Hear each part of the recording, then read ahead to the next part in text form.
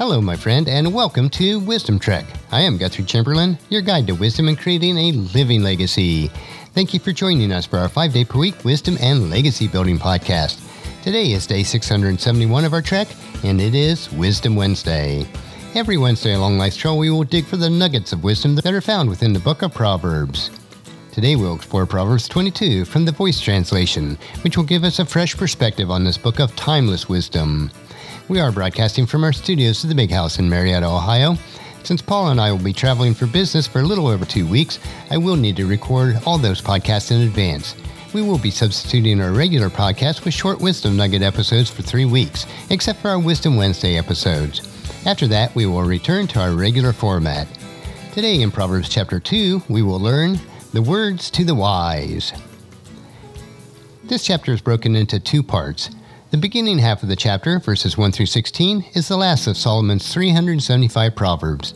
The final 16 of that collection talk about prosperity and challenge those with many resources to live by God's view of wealth. God's favorite currency is justice. This truth is evidenced by the centerpiece of this 16-verse set, verses 8 and 9, a literary pair focused on generosity to the poor. Verses 17 through 21 are an introduction to a new section of the book of Proverbs called The Words to the Wise, from chapter 22, verse 17 to chapter 24, verse 22. This collection will consist of 30 sayings. The first 6 are found right here in this chapter. These sayings are different from the 2-line Proverbs that we are used to reading. These sayings are usually longer, 4 to 6 lines in length, although some are one-liners, such as chapter 22, verse 28. Before the sayings begin, though, I will first read the introduction, which is verses 17 through 21, which reminds us of the voice of the Father. If you don't remember, he is the one with all the speeches to his son in chapters 1 through 9. He implores his son to listen to the wisdom and apply himself to knowledge, or, as he says in verse 19, that your trust may be in Yahweh. Trusting in the Lord is the purpose of this ancient book of wisdom. You might want to listen to this episode multiple times, or reread the verses 17 through 21, investing some time meditating on the purpose of the Father's heart for you. Listen intently as I read Proverbs chapter 22. A good reputation is preferable to riches, and the approval of others is better than precious silver or gold. Rich and poor have this in common: both are created by the Eternal. Prudent people see trouble coming and hide, but the naive walk right into it and take a beating. A humble person who fears the Eternal can expect to receive wealth, honor, and life. Thorny branches and traps lie ahead for those who follow perverse traps. Those who want to preserve themselves will steer clear of them. Teach a child how to follow the right way. Even when he is old, he will stay on course. The rich lord it over the poor, and the borrower is a slave to the lender. Those who sow injustice reap disaster, and their methods of oppression will fail. Generous people are genuinely blessed because they share their food with the poor. Expel a mocker and watch the wrangling go with him. Rivalry and rude remarks will also stop. Those who love a pure heart and speak with grace will find that the king is their friend. The Eternal keeps a watchful eye over those with knowledge, but he subverts the words of the faithless. A lazy person says, "A lion, right outside. I will surely die in the streets. Yet another good reason to stay inside today."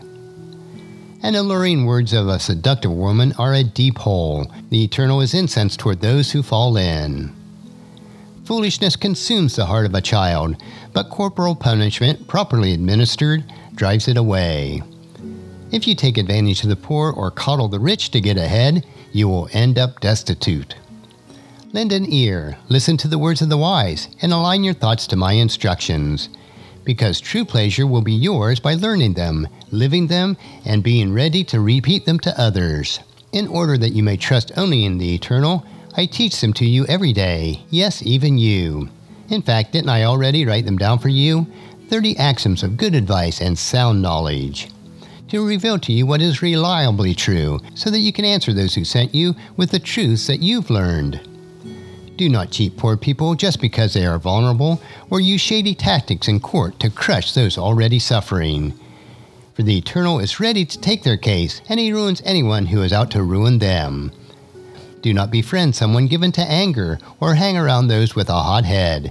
Odds are, you'll learn their ways, become angry as well, and get caught in a trap. Don't be a person to guarantee someone else's loan or put up collateral for the debts of an acquaintance.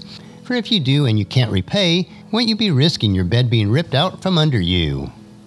Do not steal property from a neighbor by moving an ancient boundary marker your ancestors established. As those who are skilled in their work, they will be recognized and invited to serve kings rather than regular folks. That will conclude our exploration of Proverbs chapter 22. The precepts found in God's Word have the law of planting and harvesting built into them. You plant good seeds in life, and you will reap a bountiful harvest of good, and the opposite is also true. Over the course of our lives, we will harvest what we plant. Each week, we will explore a full chapter in Proverbs. I hope that you'll join us next week for Proverbs chapter 23, so that you can gain wisdom, insight, and understanding for yourself. The entire book of Proverbs provides us with rich wisdom, insight, and understanding on a myriad of life issues. And regardless of where you are on your faith walk, if the precepts of Proverbs are followed, your life will be rich and satisfying. I encourage you to take and plant the seeds of wisdom into your heart so that you'll reap a harvest of wisdom throughout your life. Tomorrow we will continue with our 3-minute wisdom nugget that will provide you with a bit of wisdom, if followed, that will allow you to grow healthier, wealthier, and wiser each day. So encourage your friends and family to join us, and then come along with us tomorrow for another day of Wisdom Trek, creating a legacy. That will finish our trek for today. If you'd like to listen to any of the past daily treks or read the Wisdom Journal, they are all available at wisdom-trek.com.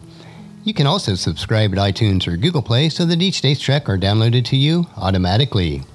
And thank you so much for allowing me to be your guide, your mentor, but most importantly, I am your friend as I serve you through the Wisdom Trek podcast and journal. And as we take this trek of life together, let us always live abundantly, love unconditionally, listen intentionally, learn continuously, lend to others generously, lead with integrity, and then leave a living legacy each day. I am Guthrie Chamberlain, reminding you to keep moving forward, enjoy your journey, and then create a great day every day. See you tomorrow.